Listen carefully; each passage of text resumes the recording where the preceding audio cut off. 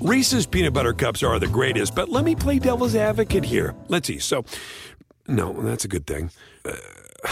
That's definitely not a problem. Reese's, you did it. You stumped this charming devil.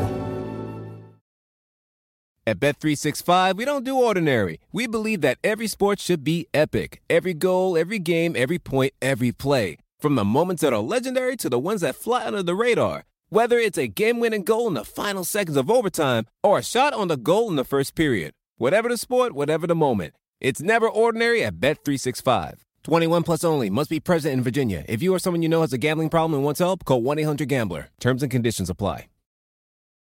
So 2 long semi-classic conference finals are in the books. First time that both have gotten 7 since the late 70s. But now, of course, we have to turn to the NBA Finals. And certainly there's a little bit of fatigue, I guess, with this matchup. But I think the fatigue simply comes from the fact that Cleveland is by far their worst iteration, especially when you consider that Cleveland has been massive underdogs in now all 4 of these series. Going in, it does seem like kind of the exact same story again, but just an even more extreme version of that now that the Cavaliers are without Kyrie Irving and it's LeBron James and, not much else, it seems like. I guess a little bit of context in terms of injuries is another part. I mean, so clearly this team at full strength is worse than the 2015 team, but the 2015 team wasn't full strength. So I don't know. I feel like I don't even know. It's also worth noting that the Warriors. I might actually like that 2015 team better, to be honest. Like, at least that team defended. Not that the Cavs didn't have their the injured 2015 not that team? the Cavs didn't have their moments, but well, yeah, Shumpert was a whole lot better than he was before the and J.R. Smith was better at that time, although he had a terrible series. But going in, he had a really good playoffs as well. And remember, Kyrie starting the series was healthy, or if not healthy, he was at least playing. And one of the best defensive games of his career was Game 1 of that final. Right. So they at least had Mozgov and Thompson. Like they at least had a semblance of a strategy, against the Warriors. Like, we're going to bludgeon you, we're going to play big, we're going to slow the game down, we're going to make your life really difficult. And then also, I think this seems like a bigger mismatch too, because the Warriors now have Kevin Durant. I'm not sure that Steph Curry is as good now as he was back then, but Andre Iguodala certainly nowhere near as good now as he was back then, and he may not even play. We'll see. But it's this seems like, you'd have to say one of the biggest mismatches in NBA Finals history, maybe going back to the first LeBron James Finals appearance back in 2007. That's kind of what this feels like. Another piece of information that's relevant for that is that certainly an argument can be made that Cleveland, their regular season numbers are not reflective of their talent level because they, didn't play with a sense of urgency. They were dealt a rough injury hand at moments in time, but they haven't been great in these playoffs. LeBron has been, to be sure, but plus 1.2 net rating overall so far. They've gone to 7 games twice against teams that I think you make an argument that they have the talent advantage on. I mean, both of those teams executed well against Cleveland, and a lot of other things happen. But there is also that disparity, and they were doing it against weaker competition than the Warriors have faced, especially in the conference finals. Cleveland, all right, they completely destroyed the Raptors. I think after the Boston series, though, I might kind of throw that out a little bit, just because the Raptors just had some kind of a mental block, apparently. That led me to pick a sweep that series, and as it turned out, pick a sweep in the conference finals, how well Cleveland played. But it seemed like maybe that series was more the outlier for this Cleveland team than that first-round series against the Pacers. But, they still were able to get by Boston, and a great defensive team in Boston. But the fact is, Cleveland basically went 7 games against 2 teams that are kind of, high 40s, low 50s win teams. And this Warriors team at full strength is another animal. I do think, however, that especially at times in this series, Cleveland may find the going a little easier offensively than they did against Boston, especially if Andre Iguodala is going to be out. Yeah, the Warriors haven't executed as consistently defensively. They did defend well overall in the Rocket series, but they had these weird lapses. Like, I don't think that they execute insane, but they also don't have as many guys. They have plenty, but they don't have as many players to throw at LeBron as the Celtics did. Now, eventually he found ways and they got into mismatches like Terry Rozier and everything else. We'll see a lot of that in this series as well. But yeah, I think there could be times where it is a real challenge for the Warriors to defend the Cavs, especially if LeBron gets going, and we'll see how the integrity of their help defense holds up and all of that. But what I think is the bigger challenge for them, and this is exactly the same as it was last year, is that Cleveland is going to have to stop the Warriors, because if this is an Old West shootout, the Warriors just have better firepower. Yeah, I think my number one question is going to be, what is Cleveland's defensive strategy going to be against the Warriors? Are they going to switch everything? Well, they actually have pretty damn good personnel to do that with now in their starting group if Kevin Love is unavailable. And I do think there's an argument that Kevin Love has always been a horrible matchup against the Warriors, that he gives such a place to pick at defensively, especially with Steph Curry, not to mention Kevin Durant as well. And so the problem is that Kevin Love forces you to play a conventional pick-and-roll defense, usually something out on the floor, trying to hard hedge and pressure. Now, without Andre Iguodala, the Warriors won't be able to deal with that quite as well. If you're throwing the ball to Jordan Bell, you're throwing the ball to Kevon Looney, in those pick-and-rolls, it's a little different. And certainly, Kevin Love, you would imagine, will be guarding there. And then LeBron James will probably have the Draymond Green assignment. They've had some relative success with that strategy. And then you can get LeBron switching on to Curry or switching on to Kevin Durant. Jeff Green will probably get the KD assignment. Green probably, I think, had the best defensive stretch of his career in these playoffs. I think he can at least not just get completely destroyed by Kevin Durant. And, I think the strategy will be, hey, we're going to make Kevon Looney, we're going to make especially Looney, but we're going to make Jordan Bell make plays. If it's Sean Livingston who comes in, probably Kevin Love will be on Sean Livingston, or he'll probably be on Andre Iguodala as well. But, certainly Iguodala and Livingston much more capable of making plays out of that pick and roll double team than Looney or Bell. Something that I want to keep an eye on is how aggressively the Warriors go after mismatches. They have generally not done that too often, but they did in the Rocket series, and so maybe they saw some benefits from that, or just want to go back to more of the beautiful game, though they did get less ISO heavy in the later games of the series, and I thought that ended up producing some real fruit for them. But if Kevin Love's on the floor, maybe that looks a lot like what they tried to do to Ryan Anderson in Game 7, and Steph Curry did make some hay in the third quarter. I mean, that was a big part of the run. We talked about it a lot on last night's show. But Curry hasn't been as dynamic as a one-on-one scorer in these playoffs as he has been in the past. That could be dealing with the knee issue. It could just be aging. It could be both. It probably is both. But how aggressively they attack those mismatches and what Cleveland does when forced into these challenging decisions, because, I'm sure they would love not to switch, but against Steph Curry and Kevin Durant, if you choose not to switch, then you're probably giving up an open three at the mesh point. So that is a challenging decision for their personnel. And, Houston built their roster with that switchability in mind. It was their ethos the entire year. Cleveland is not built with that same mentality in mind. Yeah, I think, though, that this Cleveland team is actually a better defensive team than what they had last year. And with George Hill instead of Kyrie Irving, Hill is going to compete. He's going to execute. He's not the player that he was a couple of years ago. If he gets in a switch on KD, that's going to be trouble. But I think he can do a decent job on Steph Curry trying to compete, get over screens. Same thing if he gets switched on to Klay Thompson. JR has been playing pretty solid defense this postseason. He certainly is familiar with the matchup against Thompson after years and years. And then with Jeff Green and Tristan Thompson starting at center as he has been, you have to imagine they will continue that even if Love is available. But if he's not, I think that they can actually defend Golden State reasonably well with their switching. Now, it might take them a while, as it did with the Rockets. They haven't been doing this all year. The communication required playing against Golden State switches, their transition game, it might take them a while to get comfortable with that. And then, of course, Love will probably be returning from the concussion right around that time. We don't know if he's going to play in Game 1 or not. I would imagine, though, that he wouldn't play his full complement of minutes in Game 1 anyway, because part of being in the concussion protocol is you're not really able to do physical activity until you start ramping up slowly, and then you end up being cleared. But there's a period of inactivity there that he's going to have to ramp back up to. I think, though, that Cleveland could be relatively effective defensively. So if they go to a switching strategy, if they don't go to a switching strategy, I think that they're pretty much dead. On the other end, your initial thought would certainly be, well, Cleveland's not going to be able to score against these guys. You know, they couldn't score very well against Boston a lot of the time. They did a little better at home. Couldn't score against Indiana. Obviously, they lit up the Raptors. But especially if they're not going to play Love at center, I'm going to say they're going to struggle to score. If they play Love at center, I think they might. But then obviously they have their own defensive problems as well. So we'll talk a little bit in a second here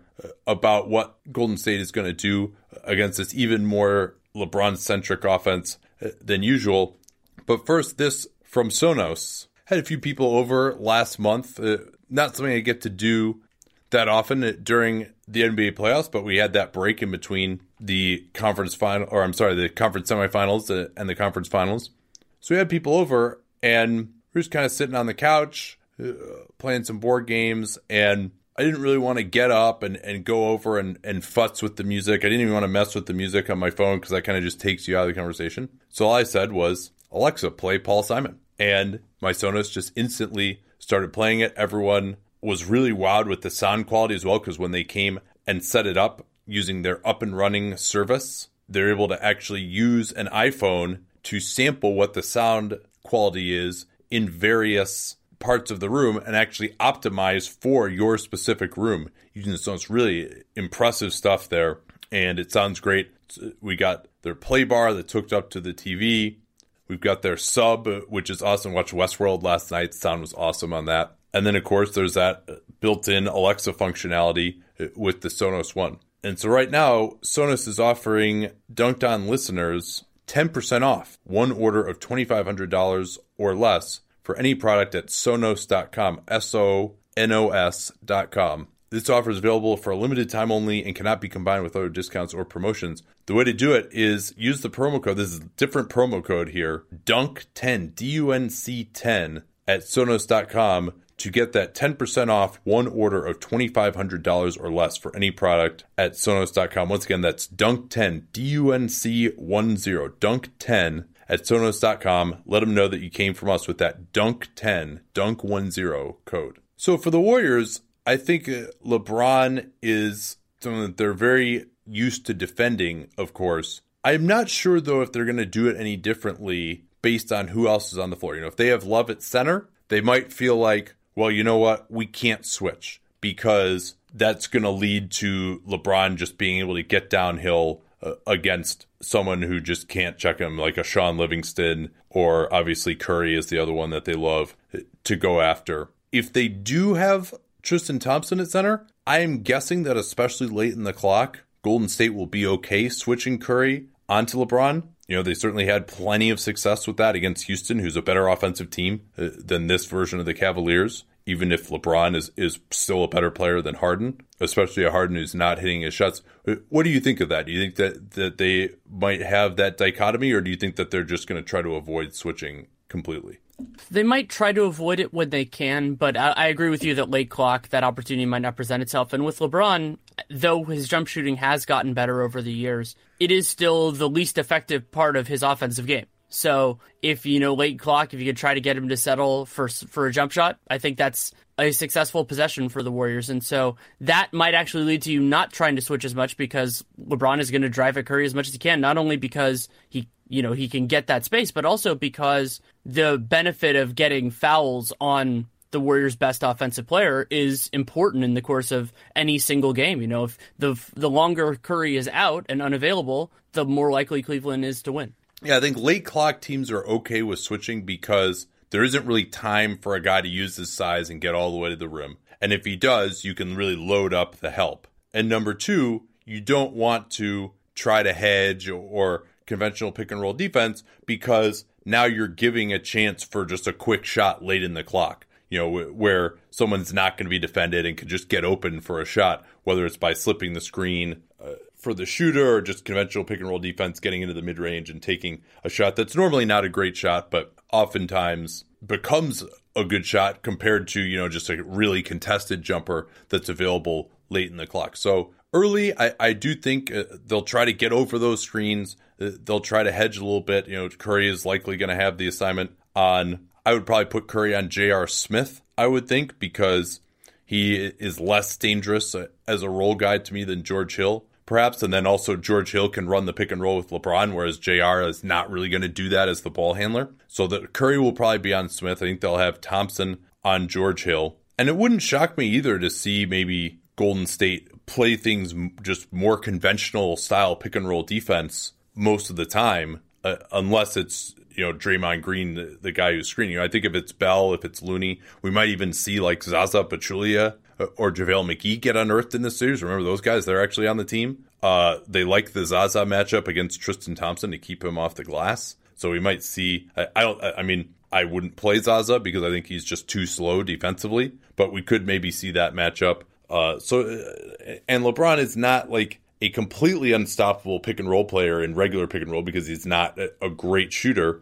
A big decision for Ty Lue in this series is going to be how much he wants to play Kyle Korver, because Korver, while he is an excellent shooter and they kind of need him, especially with Love out, to space the floor, he got relentlessly attacked in last year's finals, and just, Korver really executes well and plays good help defense, but with the Warriors able to get the matchup they want, the number of guys who can attack off the dribble, especially Kevin Durant on this team, especially Curry, Korver just really struggled defensively in the last series. So I don't know how much Lue's going to want to play him. He especially kind of went away from Korver already when he was getting lit up by Brown and Tatum in the last series. And as well as Brown and Tatum were playing, and they were impressive, Durant and Curry are a whole different animal, and they can the levels that they can create are, in terms of, as Durant is so comfortable getting to his own shot and generating foul trouble. I'm going to be really interested to see how much Korver plays, and also for similar reasons how much Jordan Clarkson plays, because Clarkson can get challenged by the Warriors in ways that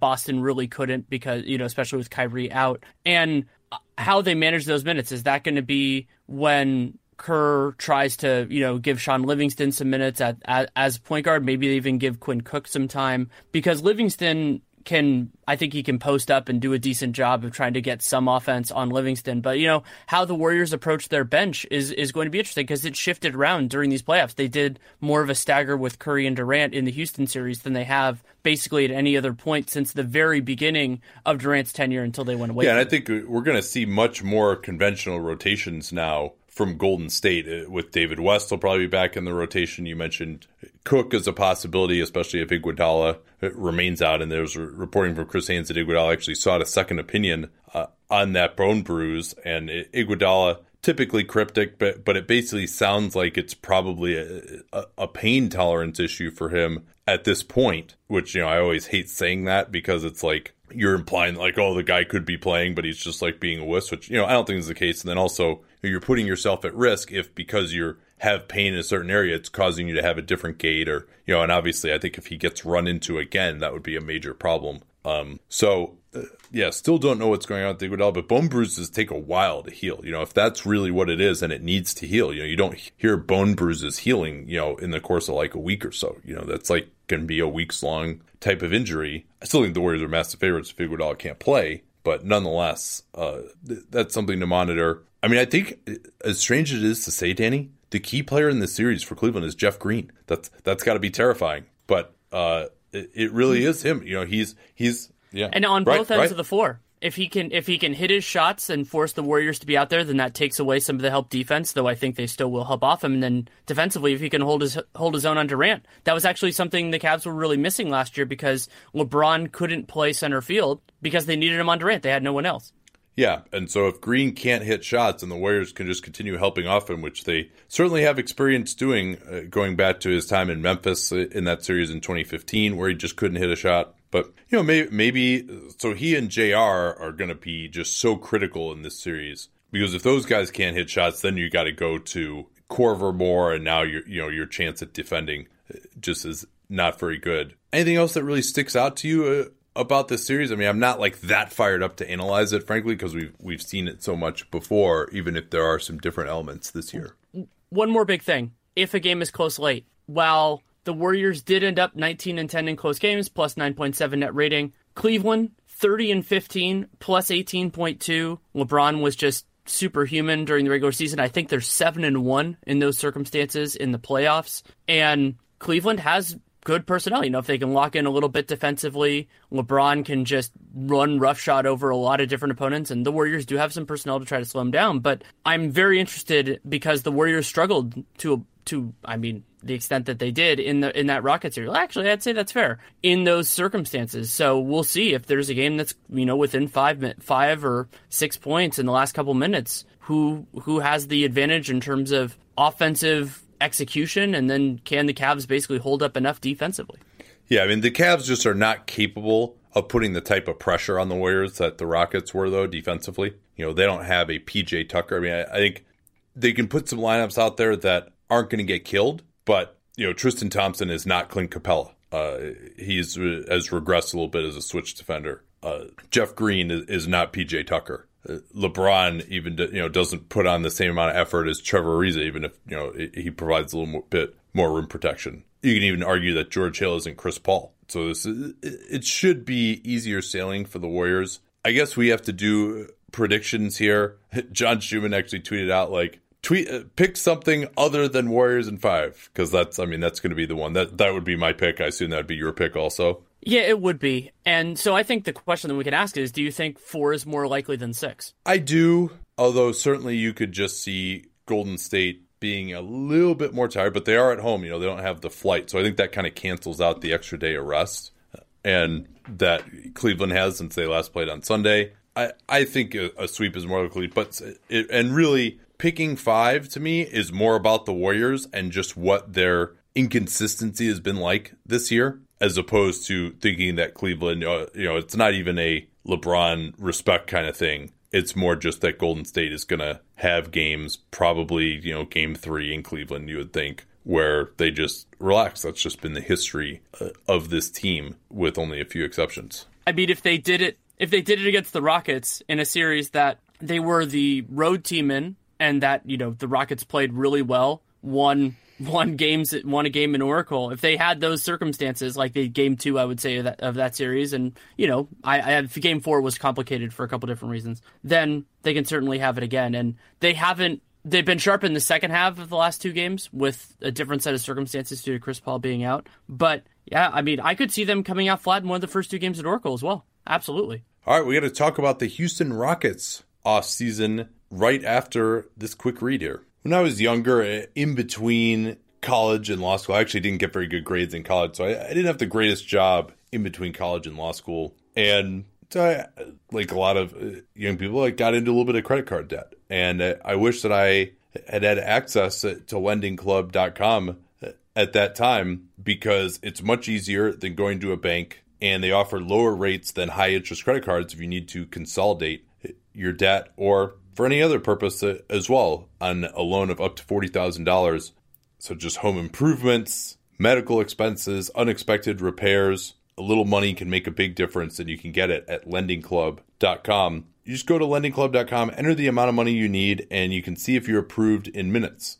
Pick the offer that's right for you, and the money can be in your account in just days. They've been at this for more than 10 years now, and they've helped millions of people with over $31 billion in loans. So what do you get started with them? To check your rate for free, which will not impact your credit score, go to lendingclub.com/capspace. Easy to remember /capspace. We're about to talk about it with the Rockets. That's a URL, lendingclub.com/capspace. Lendingclub.com/capspace. All loans made by WebBank, member FDIC, equal housing lender. Don't forget again, lendingclub.com/capspace, and let them know that /capspace URL that you came from us. Well, the vanquished Houston Rockets had a fantastic season, but now face a summer of change. Let's just start off with some of their players that are free agents, and obviously they're going to take a lot to re-sign these guys. But Chris Paul, of course, is a free agent. Paul, age 33 this offseason. Trevor Ariza, also age 33 this offseason. Clint Capella, restricted free agent this offseason, age 24. Luc Mbah a Moute, who, due to the shoulder and his finishing issues, wasn't able to play a role in the conference finals. He will be 31 this offseason. Joe Green, who is actually in the rotation, 32 this offseason. Those are a lot of guys. And Joe Johnson, too, who I don't think was as important. He said he might want to come back to Houston, and he has some years off, but he's 37. But that's 3 starters, and then maybe one of your top 7 guys as well off the bench, who are all free agents. but that's complicated by the fact that all of them are in situations where they could well get overpaid. Yeah, that's actually, so I wrote, it's not coming out yet, but I wrote the preview for The Athletic today, and I made this parallel between them and the Warriors. And so the Warriors last offseason had to deal with free agency, not for starters, but for Andre Iguodala and Sean Livingston. And they had been, of course, successful the last 3 years. They had made the NBA Finals. They'd won 2 championships. And those were really complicated negotiations. There were the meetings that Iguodala held with other teams. Livingston, just the complications of everything else. And then you have the Durant part of this equation. And, those guys got paid really well. Those pressures are actually amplified for the Rockets, not because they have had greater success, but because those players, especially the top-end guys, are more important to this team, and the complication, not with Capella, but with Chris Paul and Trevor Ariza, of, to use an old dunked-on chestnut, years, not dollars. And so these are really complicated negotiations in a series of different ways at the same time. Yeah, and Capella certainly, as well, restricted free agents. We've talked about how it can be feast or famine for restricted free agents, right? Where we saw it with Otto Porter last year, probably not worth the max contract, but the Brooklyn Nets gave him one because it was calculated to get him away from the Wizards, or at least mess with them.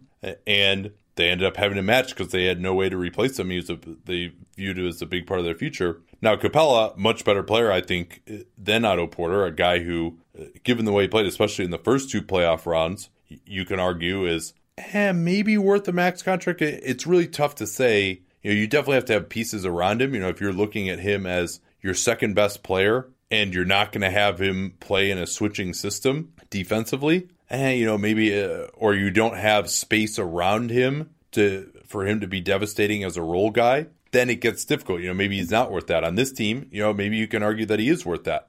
And without him, Nene wasn't going to be able to execute that system and switch out on the perimeter against a team like the Warriors the way Capella was. And the hope is that he'll continue to get better, can improve his free throw shooting, can improve some of his decision-making offensively. So that's going to be really interesting. There's been talk that the Suns are going to give him a very sizable offer. There's talk that maybe the Mavs could do that, especially because it wouldn't be the first time the Mavs have given a restricted free agent offer sheet to a Houston Rocket in a big summer. So that's going to be really interesting. So, and we'll talk about the scenarios in which they add talent as well here. But let's just say, Danny, that they bring back all of the relevant guys. What would be your estimate for how much that would cost in year one? And then what would that do to their tax bill? So I used as kind of a rough estimate, and I like to think of this as a combined number rather than individual. The number would be, so $30 million for Chris Paul, $20 million for Capella, $14 for Ariza, and you could slide a couple million any direction there. That was kind of the idea. Maybe Chris Paul gets a little bit more. Maybe Capella gets a full max offer sheet, which would be substantially more than that. Anyway, maybe Ariza gets less. Who knows? If that were the case, and then everybody else got the minimum, so that means probably Noah Mbah-a-Moute. We don't know what Gerald Green's going to get. Just that group with minimums would be $24.5 million over the tax, and that would mean a $62 million luxury tax bill for 2018-19. Yeah, and obviously, once you're there, you're in such a high tax bracket that even adding another minimum contract or trying to use the mid-level really bumps you up a little bit more. And Tillman Fertitta is in an interesting situation here because, from what I understand, he actually is pretty much all in on the Rockets, that most of his fortune now is in the Houston Rockets, and that he paid, it was a cash-heavy purchase. So he has talked about wanting to keep this team together, and certainly he really believes in being the owner of the Houston Rockets if he was willing to sink that much of his wealth into them. But at some point, you can't get this team that far above what their revenues are to where they're losing money if he doesn't have a ton of net worth left to absorb it. So that's certainly something to watch as well. Like, what is his appetite going to be? And especially when you're considering that for Houston, you mentioned this years not dollars thing. Well, if they keep this group together, I would project them to decline more next year than the Warriors would. Do you agree with that? If both teams just bring back the same groups? I would. And remember that next year is James Harden's last year under 30. He'll turn 30 in the 2019 offseason. It's also his last year under $30 million, or close to it, because he bumps up to that designated player veteran extension starting at $38 million the year after next, and that's going to bump up these tax payments even more. And that's the same year that Ryan Anderson expires, so he will make $21 million that 1920 season. So Harden jumps up, Anderson, Gordon are still there. Presumably, even if it's not a full max contract for somebody like Chris Paul, he'll get at least 2 years. I would assume it'll be closer to 4. And Capella, I mean, if they bring him back, it'll be in that range too. So you're looking at this just massive price tag, and those are valuable players to the Rockets. But if they want to try to pare down costs, it's also a very hard group to move. And remember that Houston, at this juncture in their process, they're not really asset rich. They have these good players that are going to be properly and in some cases overpaid.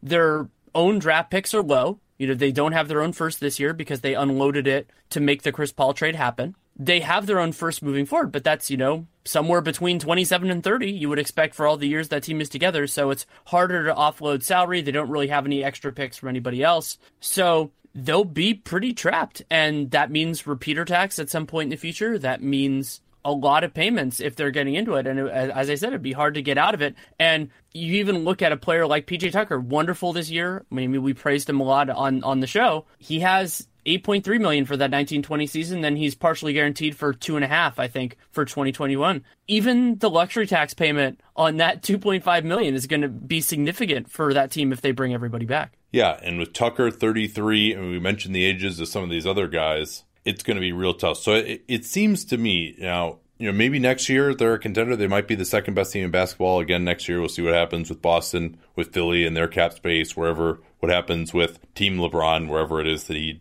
ends up, maybe to be here. We'll talk about that in a little bit. So they'll be in the mix, but I do think they have more guys who are old, who are key, that are going to decline precipitously. Chris Paul is another one of those guys too now. He couldn't make it through the conference finals, and we'll see how long of a contract. Presumably, there were some under-the-table discussions about that, what type of contract he's about to get now as well. He's eligible still for a 5-year Supermax, which, he'll be. I think he can still be worth that contract next year. He's still a great player. I had him second-team All-NBA this year, but it's impossible to imagine that he could be worth $46 million or whatever it's going to be 5 years from now when he's 37, 38 years old. So that's going to be tough. And if you're going to pay Ariza, Capella, James Harden, I mean, he's going to be a bad contract probably. I mean, not a bad contract in the aggregate because you pay what you can to keep James Harden now. But, he's not going to be worth $44 million when he's 34 years old, probably, 33 years old. That seems unlikely. So, I think probably for this team, their window as a championship contender is one more year. And if you bring all these guys back, you're now paying this team like it's a championship contender for a much longer period of time than they will actually be able to contend for champs. Just because of age, I don't expect them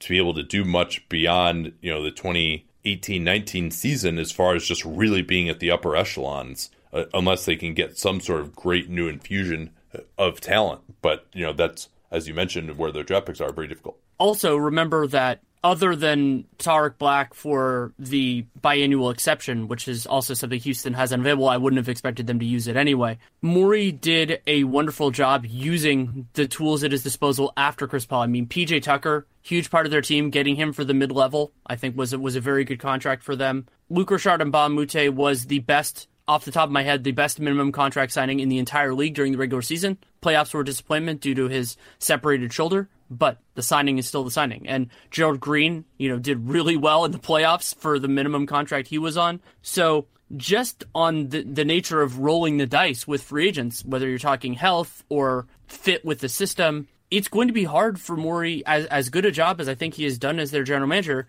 to succeed that much. And remember that beyond the starters that we focused a lot on, Mbah a Moute, Gerald Green, those guys, if they get more than the 120% of their minimum, that's dipping into the mid-level exception, makes it hard to add in other guys. So I think it's going to be very difficult for the Rockets to get better. You can make an argument that they don't need to get better. They won 65 games. They were, you could argue they were a Chris Paul injury away from winning an NBA championship this year. That's about as close as you can get. But that is a very challenging decision to make because you're not just making that decision, as you said, for 2019-20 or 18-19. You're making it for probably 2021-22. So my thinking here is that, the whole point of you're going to give all these dudes these contracts that go longer than this year. I'm sure they'll try to find a way out of that. I'm sure they would love to try to find a way to pay, say, a Trevor Ariza, who they have full bird rights on, for the next 2 years, and maybe pay him more than he might have gotten, or something that'd be commensurate in terms of guaranteed money with, or at least close to the guaranteed money he might get over 4 years elsewhere. And they're helped by the fact that most teams, especially contenders where Ariza might want to go, are going to be limited to the mid-level exception. Ariza could be an interesting fit in Philly if they strike out on LeBron and Paul George. But other than that, I don't see any team that could contend being willing to give Ariza more than the mid-level, unless it's in a sign and trade, and that, of course, it becomes very difficult to work out the mechanics on. And so then you also throw in the fact that this is the year, and so they really need to use their full mid-level exception for a couple of reasons. Number one, because this is the year they got to get better. They didn't have enough depth. Number two, because that mid-level is never going to go further than it's going to go this year because of how limited the market is for a lot of these free agents. And I think there are guys out there who can help them. We'll talk about who that is. But before we get into that, if you're going to take on that strategy to make the money work and not just have, a tax bill, even to have a tax bill that's like, something in the realm of what everybody other than Mikhail Prokhorov is paid, like $60 million, like a Cleveland level of tax bill instead of like a Brooklyn Nets level of tax bill. They just have to find a way to move on from Ryan Anderson's contract. And he has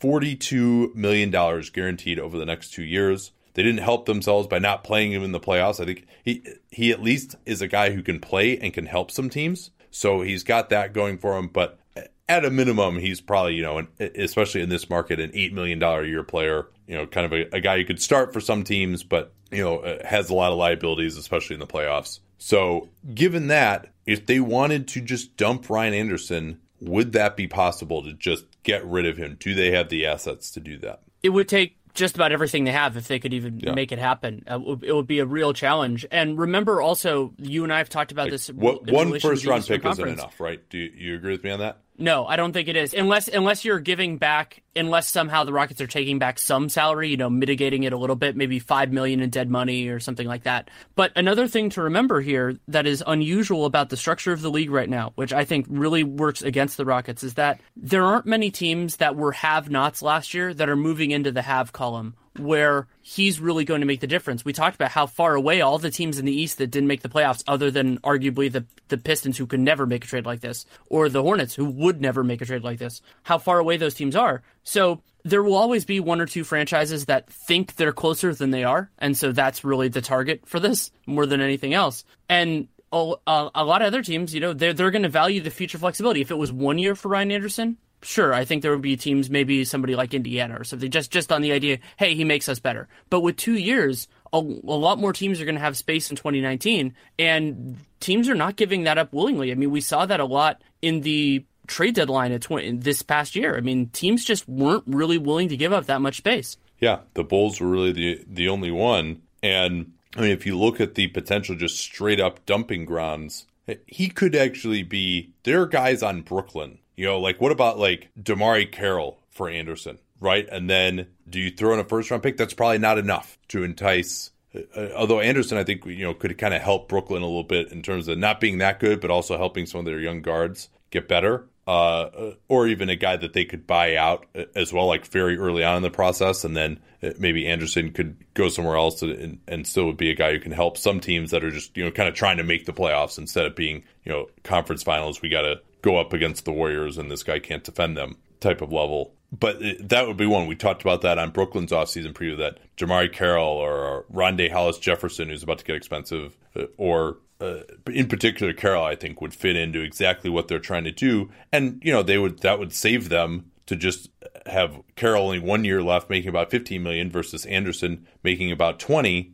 The math on that, you could come close to making it work on the trade. And Brooklyn has cap space too, so that would help with that. That's the type of trade it would need to be. But I don't think one first-round pick even still is enough when these first-round picks are guaranteed to be pretty crappy for Houston. So, maybe the way you could do it is, all right, we'll give you one first-round pick for next year, which they can trade as soon as the draft's over, because they traded this year's pick, so they can't do this until after the draft's over. We'll give you one first-round pick for next year, Brooklyn, and then in the future, we'll top 20 protect or something, another first that then would turn into a second or two in the future. So, if we're still good, if this move works, if we're still, a really good team, and that would be a matter of some negotiation. But maybe that second pick is a little bit more protected in case, Houston just totally goes south. But if the trade works and they're still a really good team, then, they give up another pick, and that's not the end of the world to have to give up, a pick that's that late in the draft. So maybe that's like another way to do it. But, even that, I'm still not sure that that's enough to move on from Anderson. But I think, they just have to. They have to. Well, and I would mention that also runs into Stepien issues long term, because then the Rockets basically wouldn't be able to trade a first-round pick for a long, long time. They would get into an issue kind of like more Miami is right now. And this would be a little bit more speculative, just because maybe it's more like what Oklahoma City's doing with, where they have. But at least their team is a championship contender right now.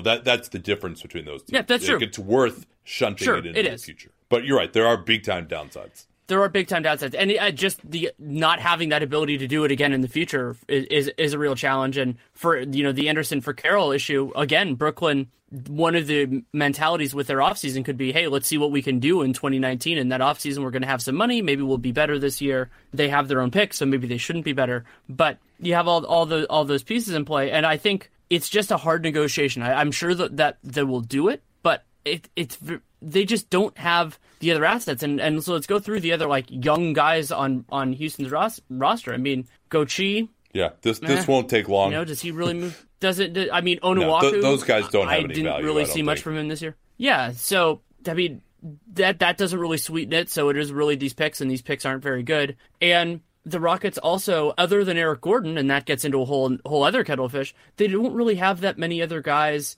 that are clear values on their contract, and they want Eric Gordon. Eric Gordon's a part of what makes their team so good. No, you can't trade Eric Gordon at this point in time. So let's say they are able to move on from Anderson, get to a point where, you could even see also if they don't necessarily take on a guy who can actually play. That would be nice, right? That would be great to just get a cheaper guy who can also play and help them. And then maybe if they could get DeMarre Carroll there, then they don't have to use the full mid-level exception, right? But if they just are able to somehow find a way to use that mid-level, anyone that strikes you as a possibility for them to go after, and again, we're not interested in guys who can't play against the Warriors. So let's, maybe it'd be nice to have a backup point guard who they trust.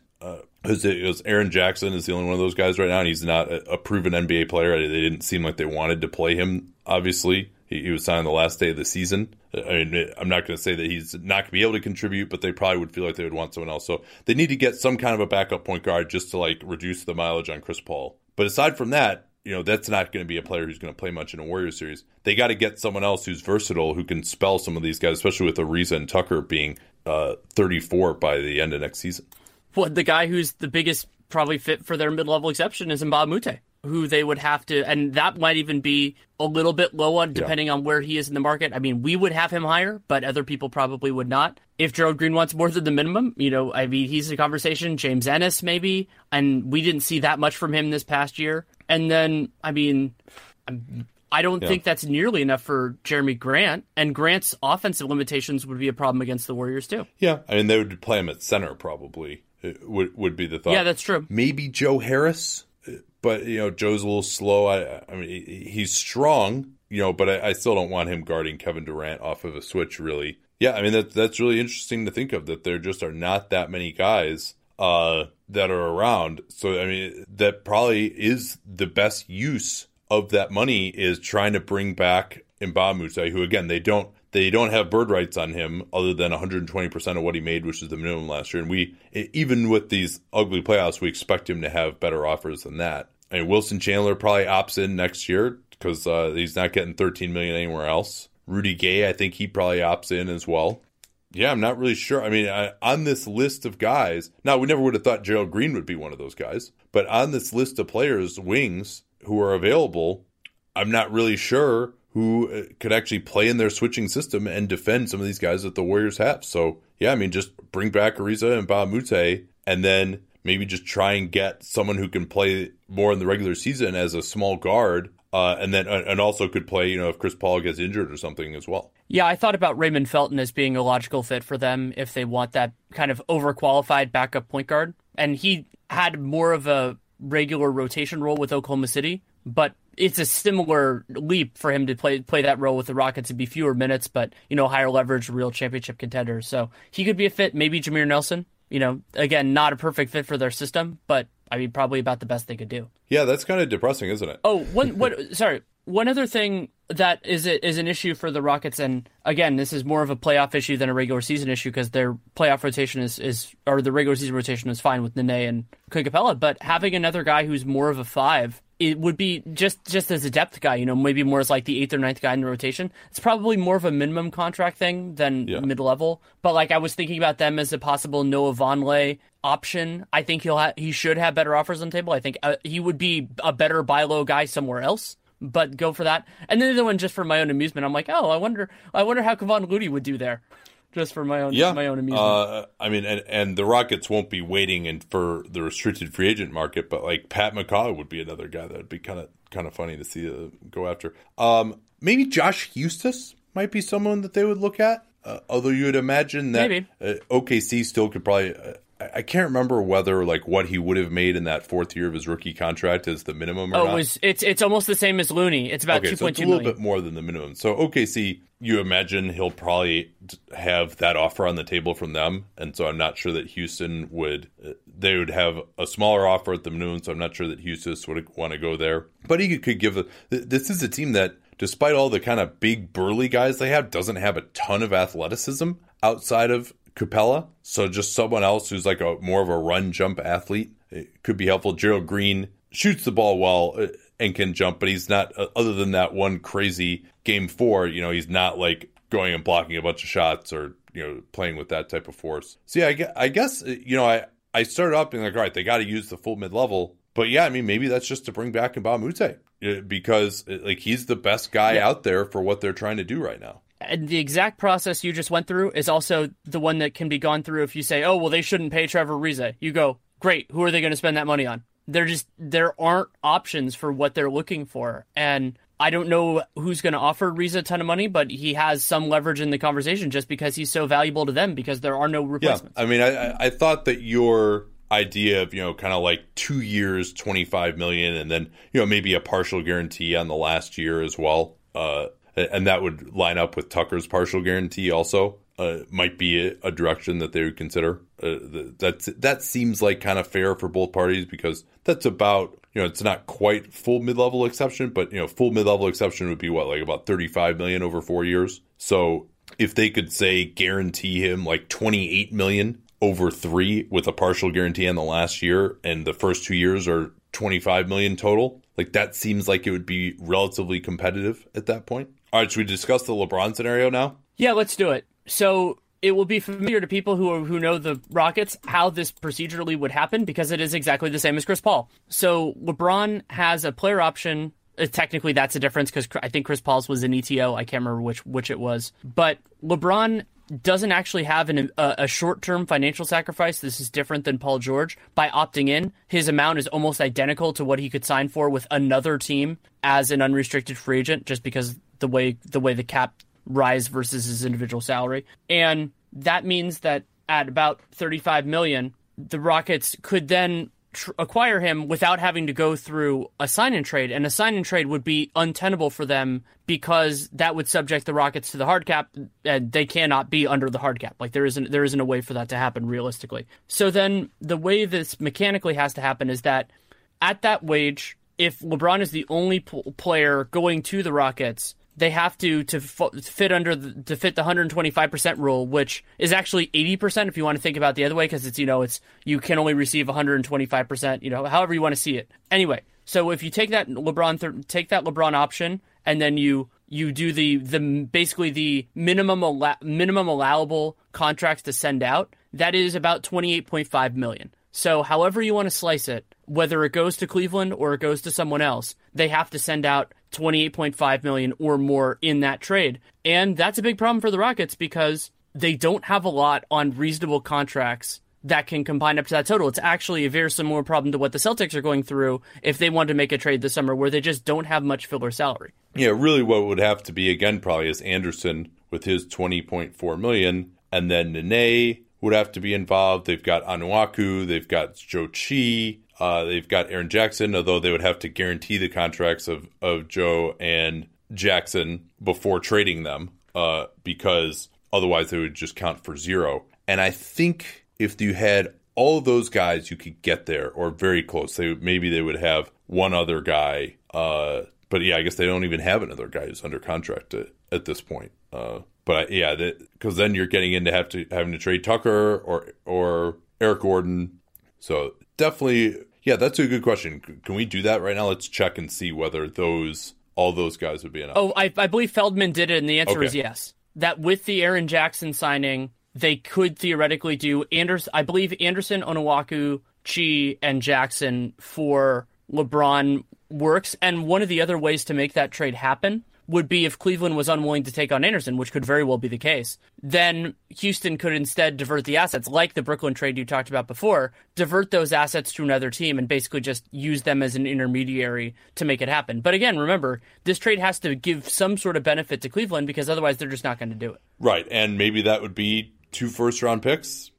But remember that Cleveland, if they lose LeBron, they're going to want to get cheap fast. And they're not going to want to be in the tax again, especially since they're in the repeater tax. And they're not going to have to give up more assets to dump money, which they might have to do to stay out of the tax if they take back $28 million in salary for LeBron. Cleveland, if they bring back LeBron, they're $20 million over the tax already. And so they would still be $13 million or so over the tax. And that's before obviously filling out a roster as well. They'd still be $13 million over the tax if they take back that $28 million or so in salary. Not great. Oh, I will mention one other idea that could be a part of this is theoretically it would require a lot of moving pieces, but it's the benefit of the moratorium. If they got LeBron, the Rockets would probably not want to bring Trevor Ariza back. That's just not a good use of capital. And so theoretically then, if they could try to find a team that wanted him in a sign-in trade, maybe that could be used as another way to get some of the money working here. Because basically it's just sending it out, and you could structure this as like it could be originally 3 separate transactions, but you structured as one to make it work. One other scenario as well, though,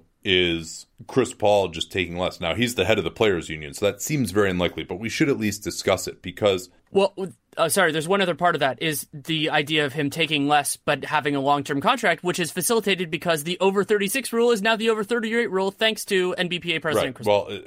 But I'm talking about, so if without Paul's cap hold, without Ariza's cap hold, without Clint Capella's cap hold, and if they could move on from Anderson, they could get enough room to just sign LeBron James outright as a free agent. Now, they certainly would have quite the skeleton crew. That would basically be Harden, Eric Gordon, Tucker, Nene, and LeBron. Maybe they could sign and trade Capella away somewhere and get a little something back. Capella's cap hold's about $7 million, so they wouldn't be able to get enough for LeBron if they kept his cap hold on the books. And then, they would be forced to basically sign Chris Paul to the mini-mid level. To the room exception if they did that. So that seems exceedingly unlikely. But then, the fun hypothetical there? No. They would have full right on Paul, yeah. So I mean that's which would be like, can you imagine the stuff that the other teams in the league would do if Chris Paul signed for the room mid level, just kind of set the table for him then to sign for whatever ungodly sum? Yeah, the next year. So it does seem pretty unlikely that they could get it done. I mean, maybe it would even mean we're just going to trade away PJ Tucker now, too, who certainly there would be quite a market for him after the playoffs that he had, or we're going to trade away Eric Gordon, too, and then we could keep Capella's cap hold on the books. But there's no way to do it if Chris Paul doesn't take like less than $20 million, which, seems very, very unlikely. Or, LeBron taking less, which again, like those are the two guys in the entire NBA who it seems most likely that they would not take less, given where they are in the Players Association. Anything else we need to talk about with these guys? No, I think that's about it. I mean, it's such a challenging offseason for them, and it might end up getting facilitated if one or more players are willing to take less. I do not expect that to be Clint Capella, just because he hasn't made it yet, and some of the other guys have.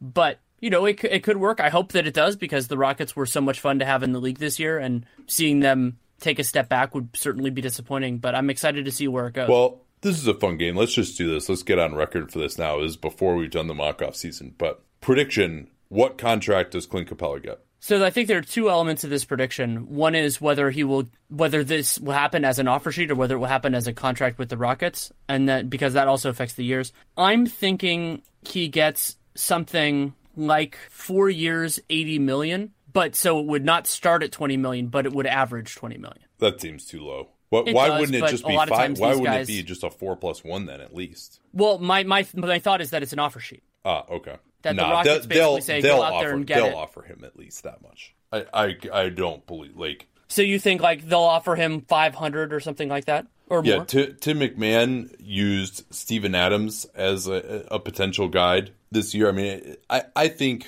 it's going to be more. I think it's going to be, like... So the absolute max that he could get from them with full bird rights, it projects right now as 5 years, 146. I think it's going to end up being, 5 years, 115, 120, and it's probably going to be a 4+1 to compensate him for the fact that he's taking less than he could. I think that if he doesn't have, because if you're a team that's going to give him an offer sheet, there's no point in doing it unless it's the max. Like, there's just, and so you basically are going to have to say, all right, if you want to take a little bit less than the max. So the max, by the way, that he could get in an offer sheet projects to be 4 years, 108. So maybe you give him a little bit less per year, especially for this first year where, instead of $25 million, you get the 8% raises. You could start him a little lower and, something along the lines like 5 for 115, 5 for 120. That's what I'm predicting. But we'll see. I mean, it does seem like, though, I would be surprised if they can't work something out, if it gets to the point of a restricted free agent offer sheet, especially because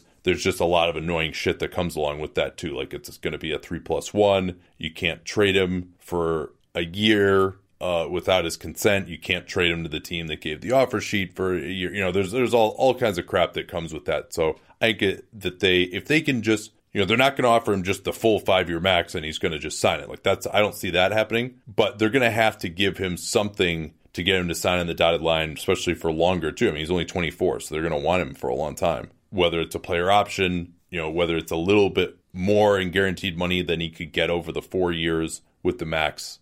That's my prediction. You could end up being right, but I think 80 is way too low in guaranteed money. I would be shocked if it's that low. How about Chris Paul? Oh, Lord. I think he's going to end up with a 5-year contract that is less and meaningfully less than his maximum. I think that's going to be the way they structure this. It's going to be, instead of being more money for fewer years, it'll be less money for more, especially considering the whole change from over 36 to over 38. So I'll say average of about $30 million a year. They would actually be really smart, if I'm right on that average, to actually front load that contract. If they can get him for less than the max, front load it and just take the pain right away. They won't do and that. Then lower it.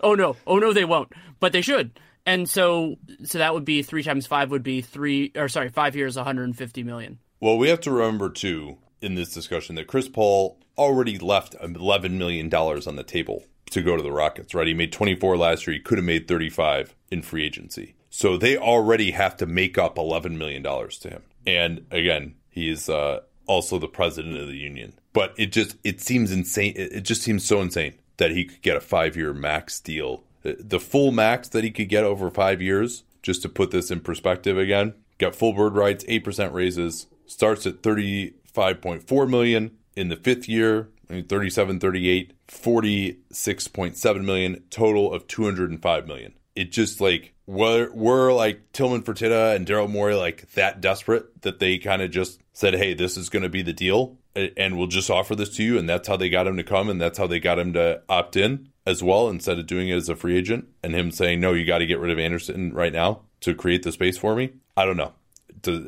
It's maybe we'll just learn that Tillman Fertitta has more money than I think he does and he's willing to pay way more luxury tax than I think he is. And he's already, I think he's, and I'm projecting he's going to pay like between 40 and 60 million next year probably. But it's just like there's so many. This is like one of the hardest ones to predict because there's this aspect of, well, what did they promise him? There's this aspect of what can Fertitta afford? There's the aspect of, well, if they need to compete next year. There's the aspect of him being the union president. There's the aspect of how much is he going to be worth? There's the aspect that he doesn't necessarily have other suitors either. That's an interesting part of this too. Maybe the Lakers. What he could go to the Lakers with LeBron James. That's like a possibility too, right? Like they could throw that out there for maybe some leverage. I agree with you. I don't think it'll be the full 205. I could see it being more along the lines of maybe it's 205 and the last couple of years have some non-guarantees in it, or the last year has a non-guarantee in it. That I could see it being more along those lines. But I mean, they already got to make up $11 million to him. I really have no idea. I guess if I'm going to make a prediction, I'm going to say it will be the full max 205, especially to allow Paul to kind of save face as far as like, I got the full max. And then there'll be some non-guarantees in the end. And so my guess is it'll end up being maybe, 170, 180 million guaranteed. I think that makes more emotional sense than what I said, but I'm still standing by. Yeah, no, I mean, I don't feel strongly about that at all. But right. That's very interesting. That's why these are so hard. I mean, Ariza would be tough too. Like all of these, they have just the strangest negotiation combination in the league, and I'm really interested in where it goes. Ariza, I feel pretty good about it. I think that's going to be between 25 and 30 million guaranteed. I think that's, and we don't know maybe over how many years necessarily, but I feel pretty good about that number.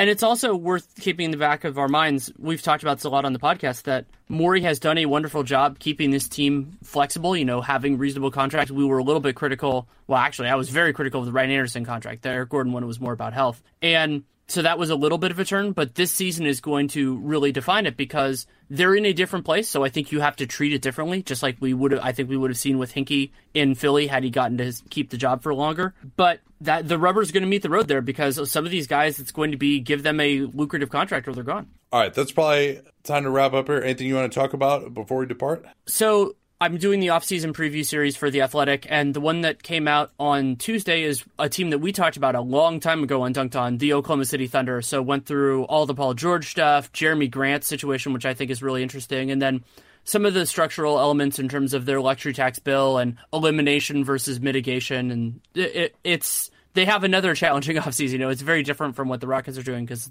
the style of negotiation. But it was a fun one to talk about for sure. All right, we'll be back tomorrow with more. I also want to thank Sonos for sponsoring today's program. With Sonos, you can control music with your voice.